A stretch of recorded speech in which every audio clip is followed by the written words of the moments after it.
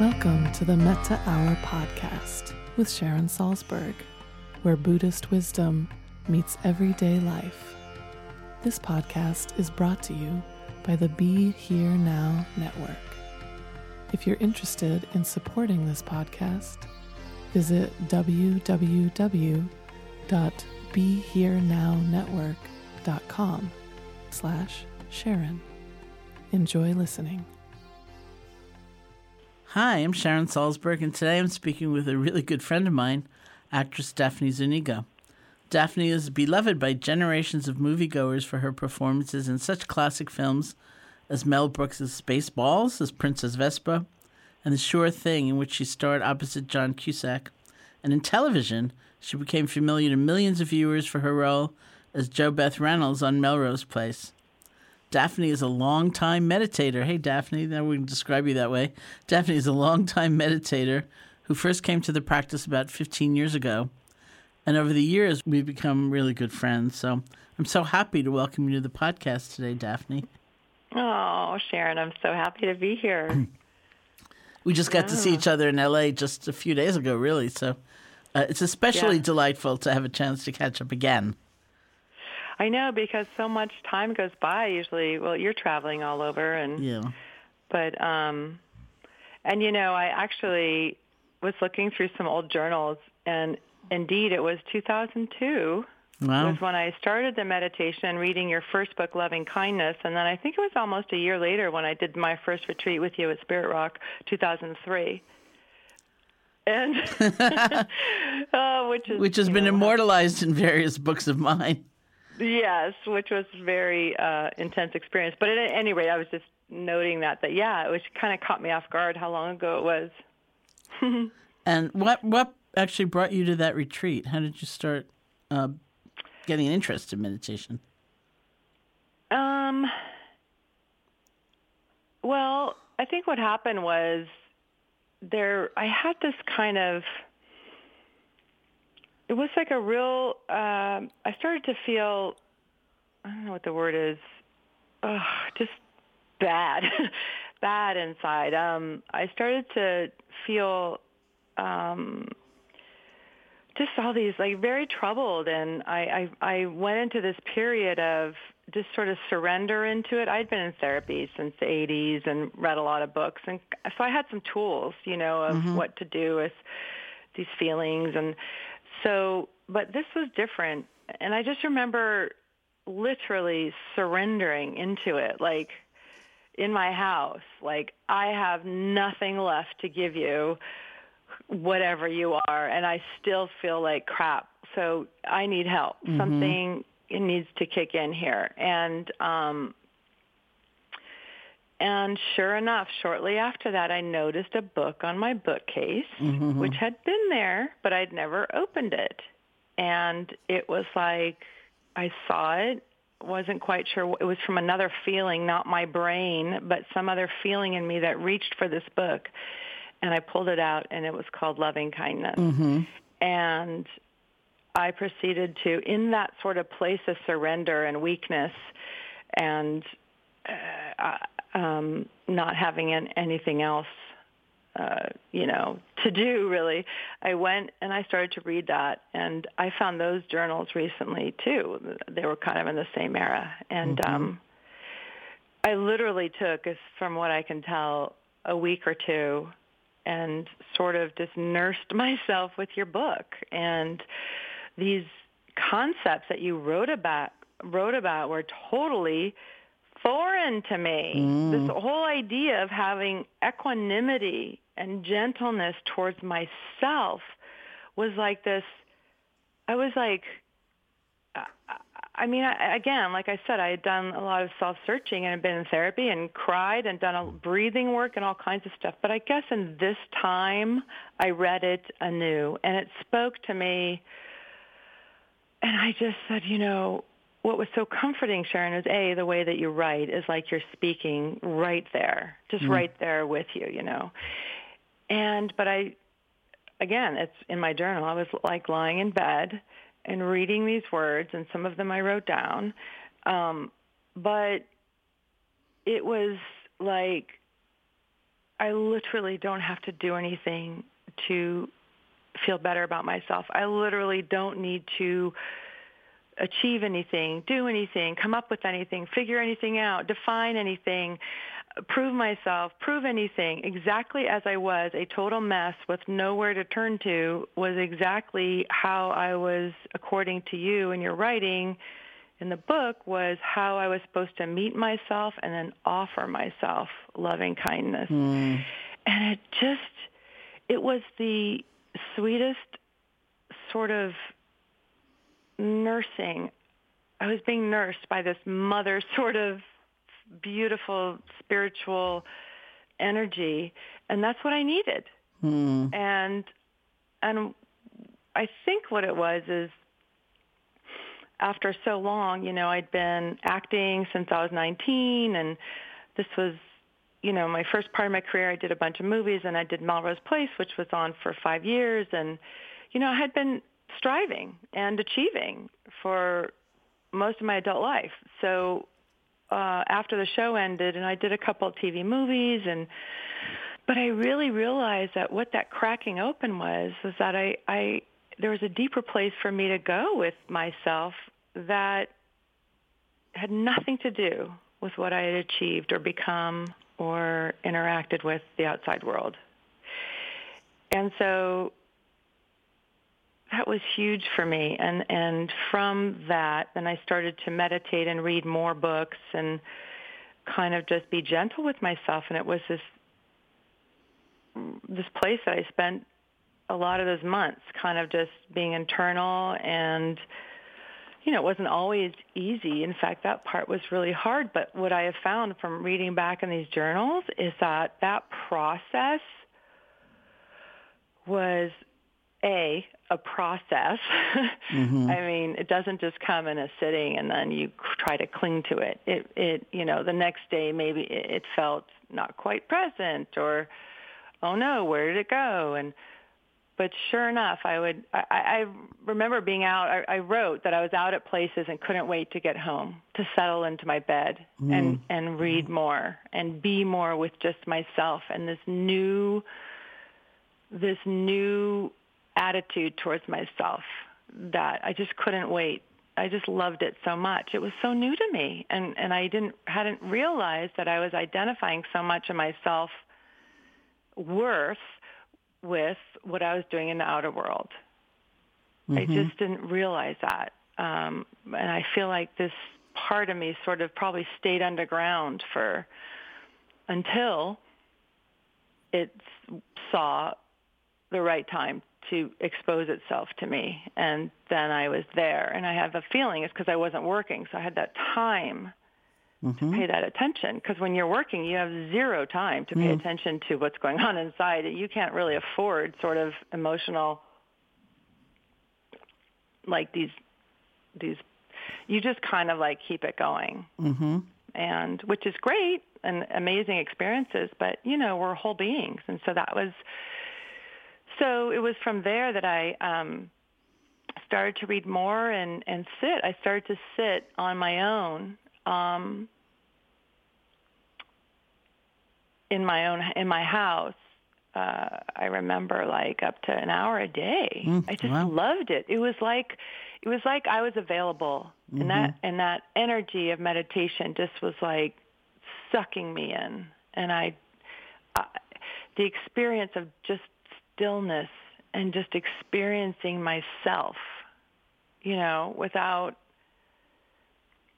working, which for me is acting. So I'm, taking other people's words and putting life to them and creating, using what I have and who I am, but creating other characters and interacting with people all day long. And, so this experience of just sitting there, and of course, in the beginning, I was terrified that there was nothing there. Like literally, I just thought, oh my God, there is just nothing worth sitting around and hanging out with me for unless I can come up with something. And so it was mind-blowing and heart exploding and amazing to notice that, wow, just witnessing my breath was it was incredibly self-loving and something I was craving without knowing it, because I was, you don't know that you're craving self-love because you're used to what the world's telling you to crave is something else,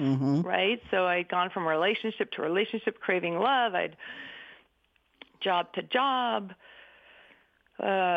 whatever to whatever, but nothing was coming close to what the satiation and the satisfaction and the bliss that I was feeling in those moments of just being still with myself. And again, I had read your book. I had started reading your other books, Heart as White as the World and your Voices of Insight that you edited and other people's books. So I had guide. It's like I pulled in these teachers, through it, which I think is important. It was for me. I don't know that I could have hung in there so long, day after day, week after week, and had without guidance. So then when I was introduced and brought to you in person, I thought, oh my God, if this is what I'm experiencing without going to a silent retreat for 9 days, then imagine the ecstasy. I'm going to be like out of this world. It's going to be amazing. Like, I can't wait. Like 9 days of silence and the beautiful hills and with these teachers. I just was so excited. And we know how that evolved. As I know, please tell us. We know how that went. Where did they have you sleep? Some odd place? Well, yeah. So I enrolled late, and so the on-campus housing was all filled, and so I quickly went online and looked in the area, and sure enough, I rented. What I found was a cabin a few miles down the road that was in the backwoods of a house. So it wasn't even the room in a house. So again, to me, it sounded like, great, I'm going to go do my own Walden Woods. I'm going to have such profound insights. Oh my God, this is just, thank you, universe. This is amazing, right? And so now part of what I was bringing to this whole thing was some of the things that I was feeling. My deep fears was being left out. Because when I was sitting and meditating during those months before, definitely these feelings of old were coming up, but they would pass.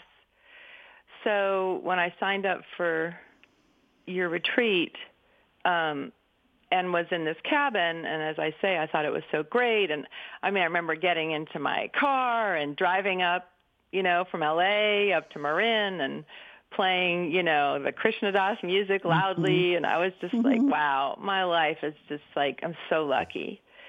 And so, and I'm even staying in a cabin, so I don't have to have a roommate. All of it in my mind, I was so excited. And then I get there, go in to find my little cabin. It's so cute, skylights and such, but it is a ways back in the woods from the house. And I get onto the retreat place, and it's just beautiful. And by day 3, because again, no distraction, no reading, no writing, no music, no talking to each other, not even any looking at each other, which you can explain that part. I didn't. I was like, what? So when I met with you on I think that was probably our first interview, 10 whole minutes I got with you. After 3 days of waiting. It's all sounding so appealing. Yeah, it was. and then until you guys wrecked it for me. Right. So what was really coming up those first 3 days was such deep.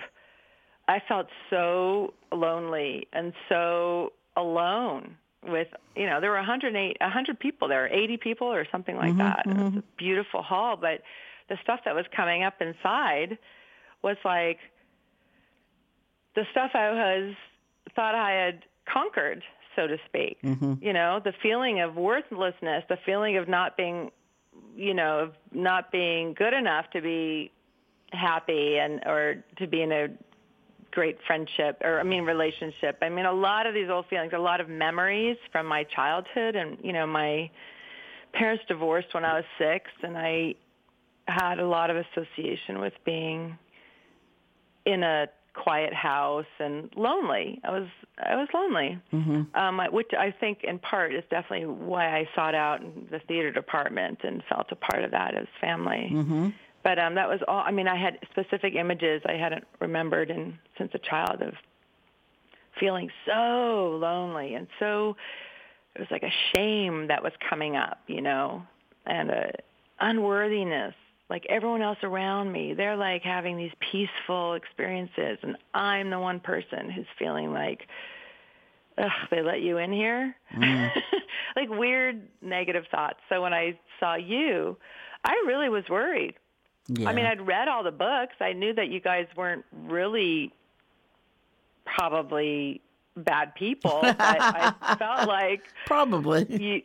So I said to you, you guys are just, you have all these happy people here. We've all come together, and we're trusting you with our minds and our hearts and our psyches, and I feel like you're brainwashing us.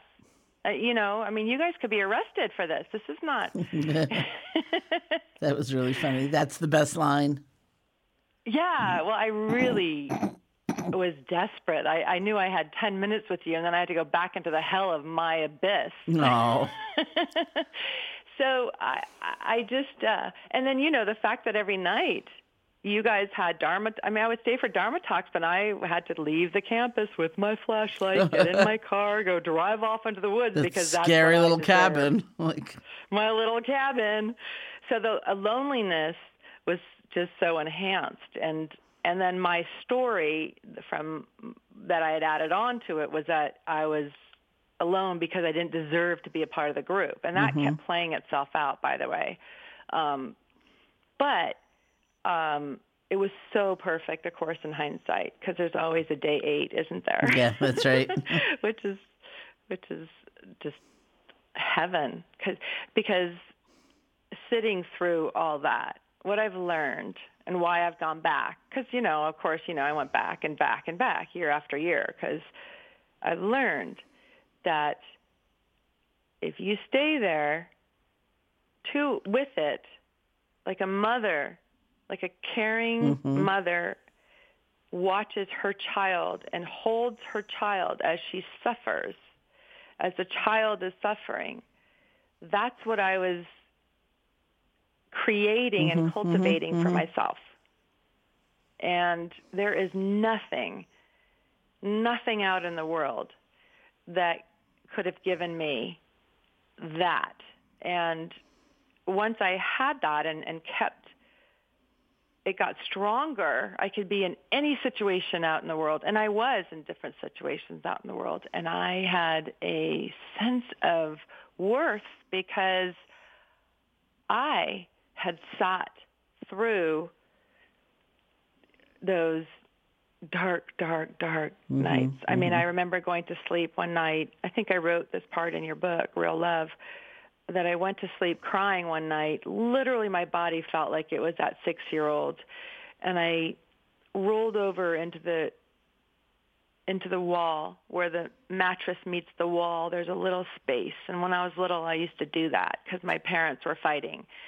And I would try to make myself invisible. And I just remember on this retreat, the depth of my despair, I was rolling back into that space and just sobbed.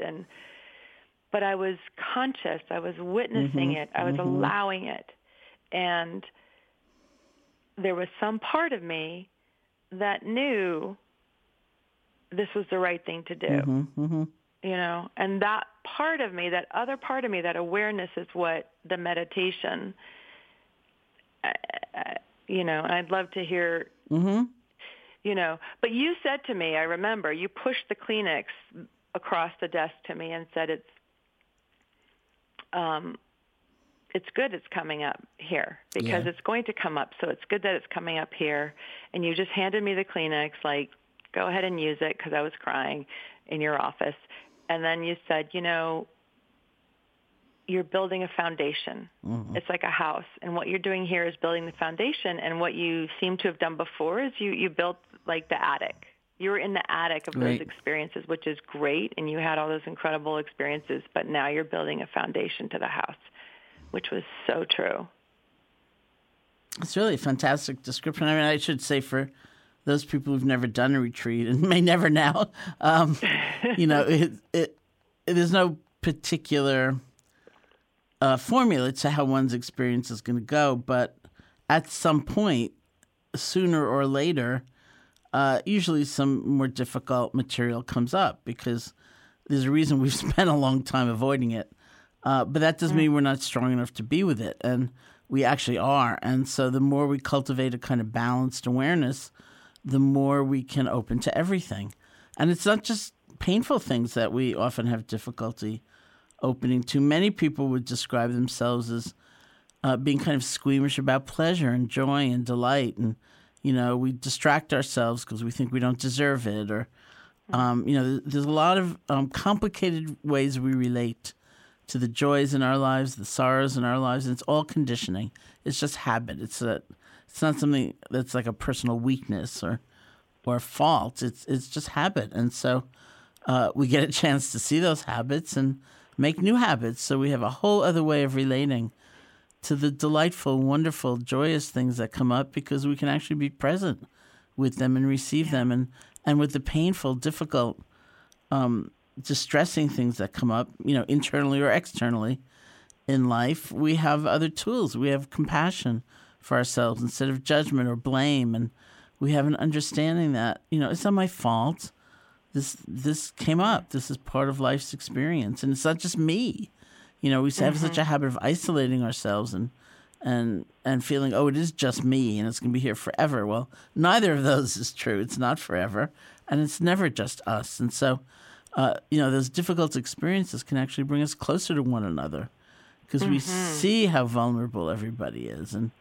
And we want to care in a different way. So, you know, and then there are lots of times just long stretches of boredom, you know, where nothing particularly delightful or difficult is coming up. And you never quite know what it's going to be. But, Daph, I have a question because in the West, what I've heard, you know, from people who are artists of different kinds is that, you know, there's a great belief that creativity comes from kind of torment or pain.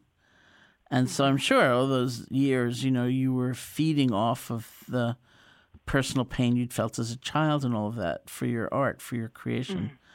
In the East, there's more of a tradition of great art, not only coming from something like grief, but also coming from balance and understanding and insight. And I've had many artists come to me and say, I don't know if I want to get into this stuff because, you know, I'll get sort of dull and smooth and complacent and I won't be able to make art anymore. And it's a very interesting kind of cultural conditioning that we can have here. I know. It's I too heard that, you know, and being, you know, starting in this business making movies and when I was 19 or 20, you know, and being surrounded by artists, I saw it. I saw that. And so, of course, speaking of conditioning, you know, you're like, oh, okay, so it's good. It's okay.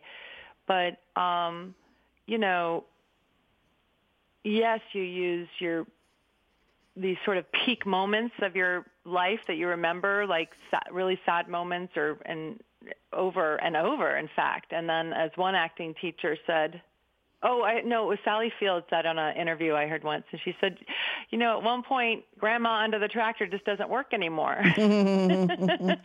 And, you know, what the meditation, in fact, gives you, and what I think, it sounds like the East honors, because they understand it probably more, the experience of meditation, is that it frees you. And I mean, that first experience I had of that, like I say, by day 7, I was in a whole other place. I think because I had faced all those demons or things that and sat through it, that they disappeared. They were now memories that I cherish, that I remember, with compassion, like, that helped make who I am, as opposed to like, oh God, that part of me. Right. So right. that happened organically, which is, that process. And then also when I left there, I remember the last day was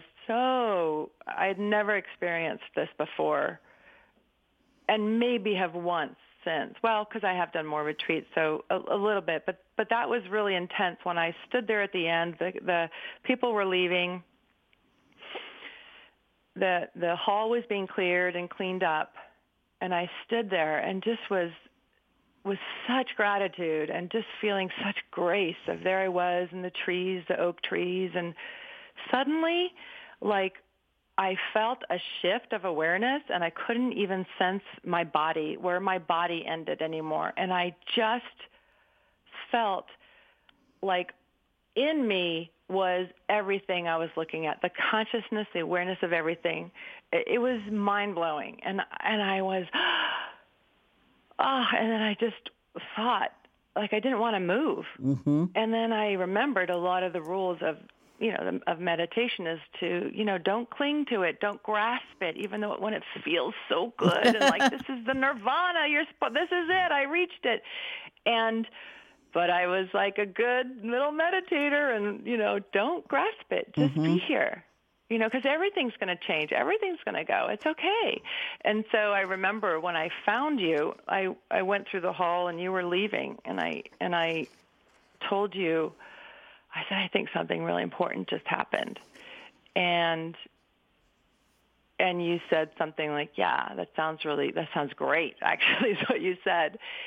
And when I left that, this is getting back to your point, by the way. When I left that retreat, the main thing that gave me a wider accessibility to my own creativity was fearlessness. And my fearlessness only came to me because I went through what I went through. Started out being terrified, sat through it, experienced all these amazing experiences, had all these insights. And I was like, I left there going like, nothing. Hollywood doesn't have a chance of scaring me now. Like, not a shot in hell because of what I experienced here. And so I had all this energy and creativity. That's when I started writing, and I wrote those couple articles for Oprah magazine. And I got a job right away, and I remember being in the office just being so clear and fearless. In fact, the part was a Playboy bunny. And I grew up with this feminist mother who, like, didn't even have makeup, never mind. I mean, so I had to get over these old stories and judgments I had about playing a Playboy bunny. And the meditation, so it's not like a balance. It gave me balance, but it also gave me a fearlessness to accept it all. And that in that realm that you're accepting and that I now see the world in with little or judgment, I just see it as a Playboy bunny. What's there to judge? That was a woman who had a life, and so I played her, and they loved it, and I got the part like right away on the spot. I couldn't believe it. They couldn't. And so that's what gave me much more creativity and energy for it, was that I didn't realize how much I judged myself, and those limits, the stories of my past, created a space in which I could create. And that space opened wide open after that. So after that experience, I knew that creativity didn't have to do with just one part of my psyche, the suffering and this and that and the shadow side.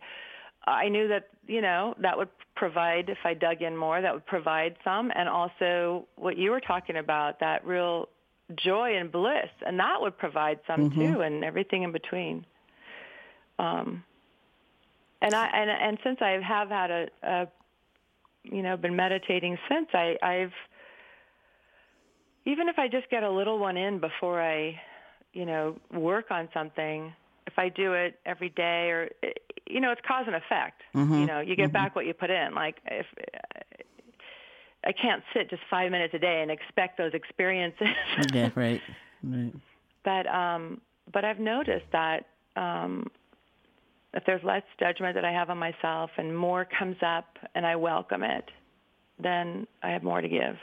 It's fantastic. I'm really glad you brought up fearlessness, because in thinking about this issue about does great creativity need to come from a place of pain, or couldn't it be coming from these other places? I came upon this quotation from me, which says, I think what we actually want and rely on from those in creative roles is courage, not their misery. The courage to break through boundaries, to see things differently, the daring to not conform. So that's why I consider art actually revolutionary. And I realized that I was limited as I thought about, this time in our world and about social action. And I was kind of thinking about social action as protesting or marching. And the whole time I was overlooking art. But when I really, thought about it much more deeply, I consider art and creation one of the most revolutionary things that can happen in this world. Yeah, I feel, Go ahead. I feel,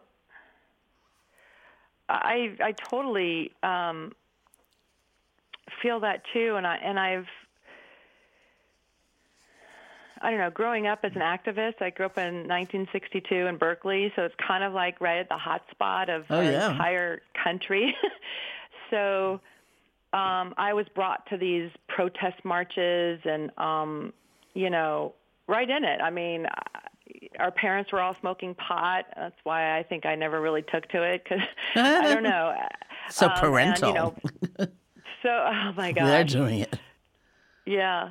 Yeah. No, I definitely, there was a generation of us who, or at least some friends of mine, I should say, that, grew up sort of the parents to our child's parents.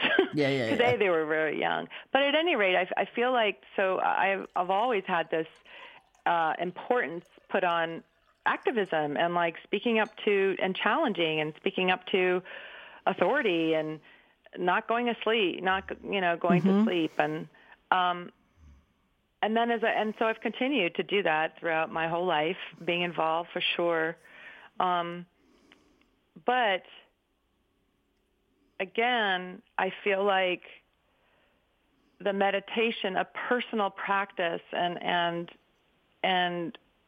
what you do inside will be brought to the outside. So if I really do go through and face my personal stuff, if all of us really deal with what's in there, then how we express it will be not just one way, not just a march, not just, and then we think we're done, or not just an email, or it connects you to your passion, your visceral reaction to what's the cause is, to what's happening. And that's, the other reason I didn't meditate for a long time before I fell to my knees pleading for help,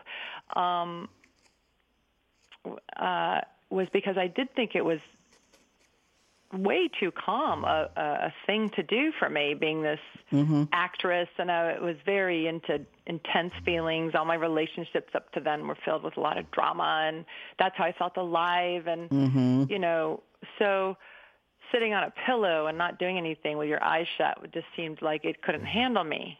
Right. And I'm sure a lot of people think that, like, what I'm just going to sit there and keep the thoughts away. Yeah, right. Not think, which, as you know, and I found out, oh my God, what's going on the outside isn't even close to what's happening. It's so full inside, whether it's bliss and these amazing, delicious feelings, or it's fear and, you know, a tear falls down your face, or it all just comes and goes. There's so much going on inside of us. Yeah.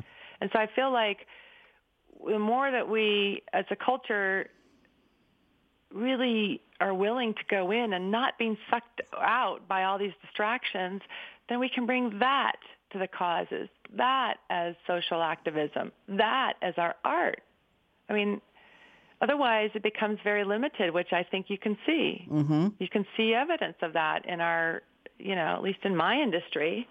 I mean, there are very few interesting art films because all the money is going to the big ones. It's remakes of comic books and such, you know, and violence, so much violence everywhere.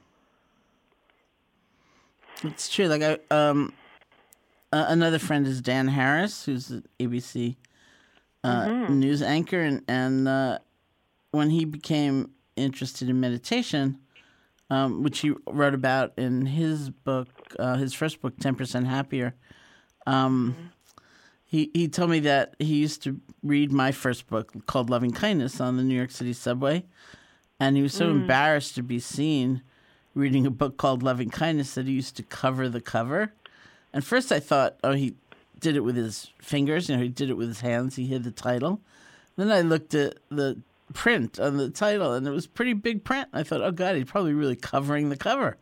And I thought, what an interesting thing to be embarrassed about, because you could sit on that subway reading a book called, like, Bomb Them to Smithereens, or, you know, right. It's a dog-eat-dog world, or Hate Everybody, you know, and we wouldn't even think, oh, that's embarrassing, you know. It's like, oh, but Loving Kindness, oh, that makes my stomach feel really squeamish. Like, yeah, absolutely, especially for a man, you know. Yeah. Which I'm excited about where we are now, you know, as a country. I mean, excited is maybe premature. Yeah. I should say I cringe a lot. I don't watch the news. I mean, but I am on Twitter, so I see it anyway. And but what I'm excited for is, like, you know, going back to the Lama Toltran. Toltran. Her new book, Wisdom Rising, is about the feminine, which we all have, of course. And so, and there's more evidence of that. And it has come out in the whole, you know, Me Too movement and in the Women's March, the largest march in the history of the planet with not one act of violence. Hello. You know, so I just feel like in this time to come, organically, it's as far as evolution goes, it will come, what am I trying to say, like, more culturally accepted. But at first it seems to have shown its face as like, oh, it's, you know, us versus them, like women versus men or something. But it's not. It's you're feminine and you're masculine. I mean, I've created a lot in the world. I've created a career for myself. I've created a life for myself. That took a very masculine aspect of myself to do stuff, you know, and then the feminine as well. And so I just hope for men to accept and to embrace and to get to know that, you know, the more feminine side of themselves. So that feminine, that wisdom rising that comes from the feminine energy is what we all need, that combined with the masculine. And so, you know, I didn't realize until this movement recently how much I too had been conditioned, and, you know, and the Me Too movement, how much, especially my industry, the movies, you know, what I had experienced, and I consider myself very lucky for sure. But there definitely are moments in there I'm going, wow, I had always seen it as just, not only is it male sort of top heavy, but it's also, there's this energy of, there's a paternal energy. And so for a male energy to be sort of the boss, for that to work, the women in the situation, the woman or women, have to be infantilized. They have to be childlike. You have to ask permission to. You have to please.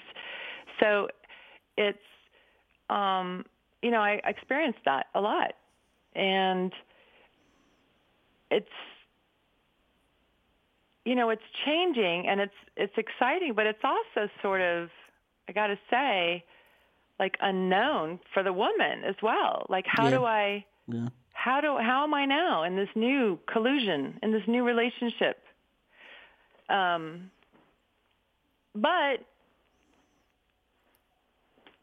I don't know how I am, but let's see. One foot forward, one breath at a time, one choice at a time, one interaction at a time. And so I think if we all just are willing to do that,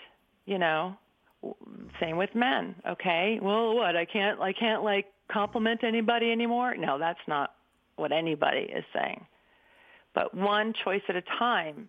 Feel into yourself. Is this, and then make the wise choice. That's tapping into your feminine, actually. I tell a story in Real Love, my most recent book. I'm trying to school myself not to say my last book, because I think there's more coming down the pike, but my most recent book, which is sort of, in a way, it's a praise of balance, even though that's a very dull word in a lot of ways. It's some sense of seeing where we're out of whack and moving toward greater harmony. So it started with this friend of mine, telling me that he felt he was moving more toward real love in his marriage because, in a way, he was moving off the seat of privilege, like thinking, some things his wife wanted to do that weren't really high on his list. But, he said, it's not all about me, actually. Right. So it was learning generosity and not being so self-centered, and almost not in contrast, but a very different move toward balance was the story that this friend of mine told, where she said she's a friend. She died not too long ago, but she outlived her cancer prognosis by literally, I think, for like 40 years. And she said that when she was first diagnosed, she just looked at everything in her life, every element of her life. And one of the things she looked at was her marriage. And she said that I was the kind of person who I'd be sitting in the car with my husband, boiling hot, and the most I could bring myself to say was, "Are you warm, dear?" And she said that changed. So this man and this woman were almost like moving in opposite directions. He not insisting on his way, and she actually giving voice to what she wanted and who she was. And so there's some movement, for each of us. And you were actually present in the household where another story I tell in the book where it's sort of everyone's heavily disguised. So I have to think how I actually told it, where this young woman was crying because her fiance was kind of very verbally abusive to her in this restaurant when she wanted something not on the menu ordered, and thinking, I think quite wisely, she had to break her engagement, and she had so much self-possession and understanding for someone as young as she was, and there was a psychotherapist in the room whom I'd never met before. I think you hadn't either, and she said, "I'm going to give you one word, and that is mutuality." Yeah. Think about that and come to a different sense of whether something's working or not. It can't all be one-sided. Yeah. It's interesting because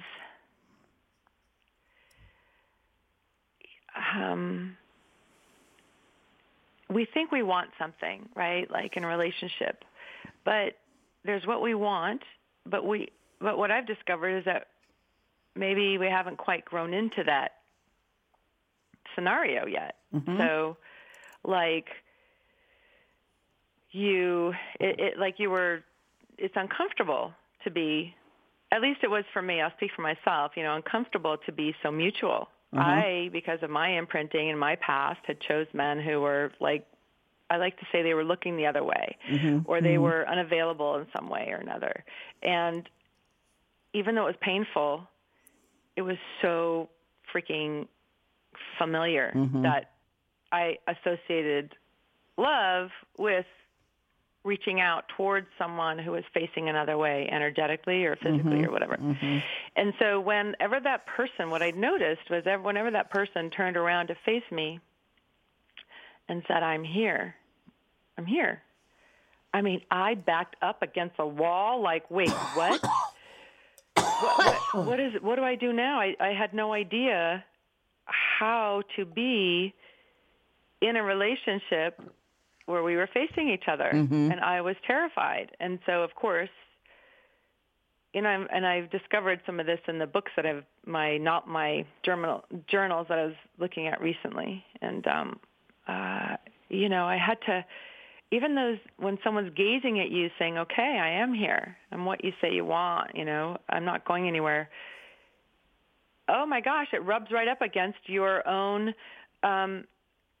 boundaries there, your fear. And so that's where meditation actually has really helped me. Like, okay, breathe through it, but you want to change the shape of you. You want to change the shape of your habits, I should say. So it's taken a long time to get into something that is very mutual and very mutually respectful that I'm in now, and be so comfortable in it and trusting. So, again, it takes time. It's all a process. You can't just, this is a process, a national process, a worldwide process that we're all in, as well as, our personal relationships. But don't lose faith, and another book that Sharon Salzberg wrote, by the way. And I'm thinking maybe your journals should be made into a book. What do you think? Oh my gosh. Maybe not. I got so sucked in reading it, yeah. Well, it's so funny because as an actor, you're supposed to. I do pour myself, like the most vulnerable parts of myself, into a part, but that's because there's someone else's words. Right. And so people only get a peek at me, the true me, and they get to guess, is that really her, is it really not? And I get to make something really real, but it's funny because now I've been recently wondering, I've just been recently noticing that, actually. Like, wait, I don't really want people in there, do I? Because as an actor, that you pick and choose how much you reveal, and so that's what I actually admire, and about going back to art, like someone who makes music, or someone who writes, especially nonfiction, or someone who paints or designs. I mean, that's all a totally direct expression of you from your heart. And if it's criticized, then, because I have a fear of criticism for sure. But again, the business that I chose, that's all people do. I guess really? what you do as an artist, it's literally critiques of what you've just done. But artists get that too, and authors get that too. But, up until now, it's been like someone else writing it. So I took a writing class this year, and that's what I noticed. Like, wow, I'm really afraid to read this in front of people. Like, this isn't somebody else's words. This is mine. So it's been a slow process of, figuring out what I do want to share, and and taking care of myself, and not sharing what I don't want to share. It's interesting. It's very interesting. Well, I just want to, before we have to stop, I want to ask you about some of the work you've been doing in the environmental community, because I know it's, really maybe if we've, one of the great themes of, of this conversation is connecting differently to ourselves, connecting differently to one another, and, the extension of that is connecting differently to the world, including the environmental world, the planet that we are on. Yeah. So you were a founding board member of River LA, a nonprofit working to revitalize the Los Angeles River. Can you just speak a little bit about that? Oh, yeah. About 8 years ago, I had been involved with other environmental groups before then that, starting way back in the early 90s, was the first organization that I was on the board of. And, I've had a really close connection with the earth and with nature because when I was 14, my mother moved us to Vermont. So literally my backyard was the woods.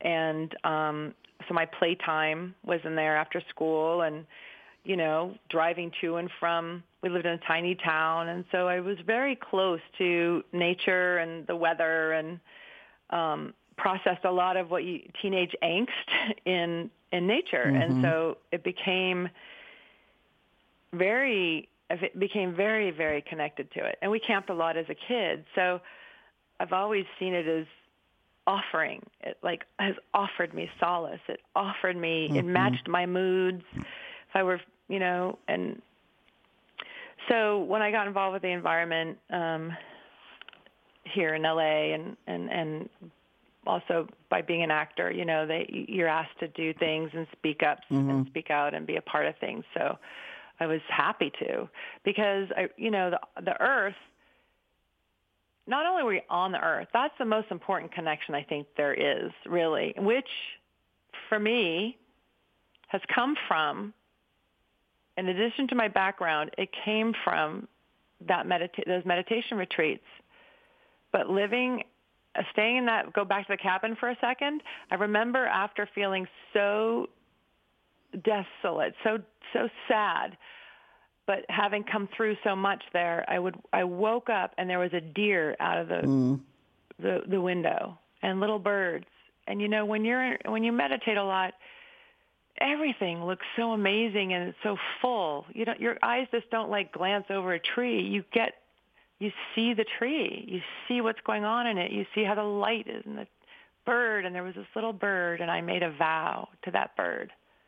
I said, I'm going to do what I can for you because you're just so innocent.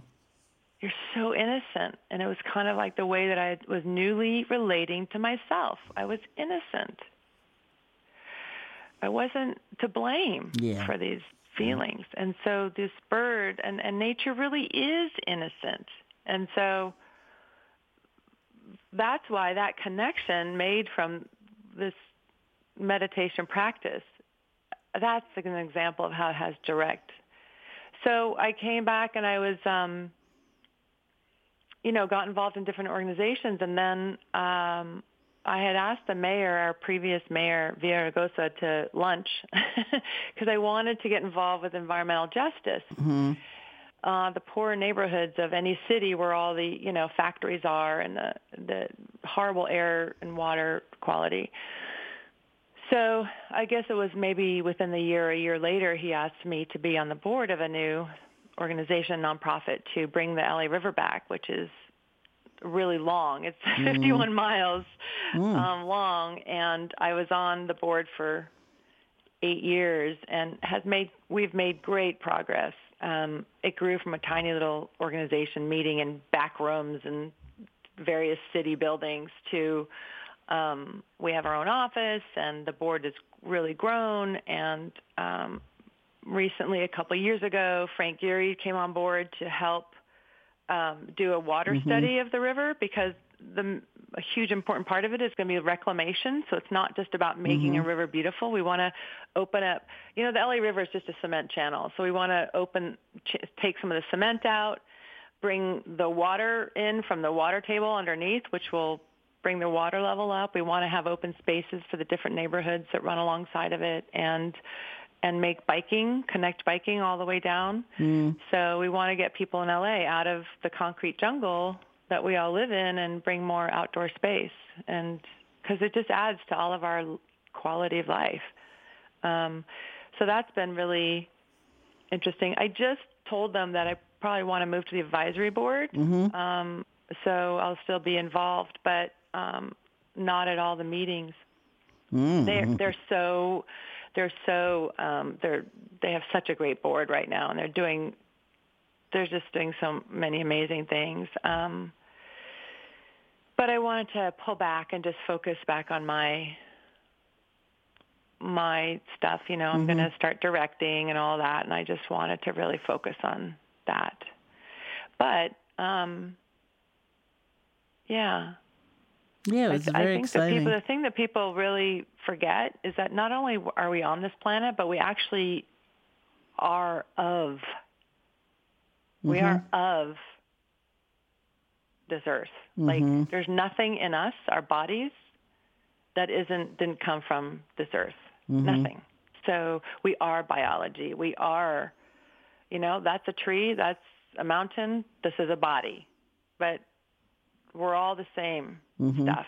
So as we're seeing, you let the planet go, there we go too. Our health, the health crises that are going on. And so that's to me like kind of what, tying it back to meditation again, what I learned in meditation is that everything really is connected, and it's the stories that we add on that separate little walls and little cubicles of definition, and we decide in our minds this, and that, and separate, and it's not. Well, it's the same with us and the planet. It's connected. Wow, that's beautiful. That's great. Yeah. And on that note, thank you. No, that's really wonderful. Thank you so much Sharon, for speaking with me today. It's such a fun way to spend time with you. I love talking about this. It changed my life, and I don't know, should we continue to focus on the day 4, which was such hell for me, but really the outcome was that I went back and back and back, I think for 5 or 6 years, and I just can't get enough of it. So it changed my life. That's fantastic. Changed my life. Well, thank you. For the better.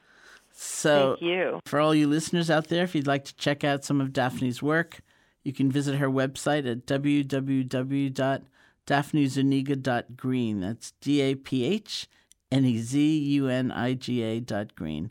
Thank you. Thank you for listening. For more information about Sharon's many offerings and her teaching schedule, please visit her website at sharonsalzberg.com.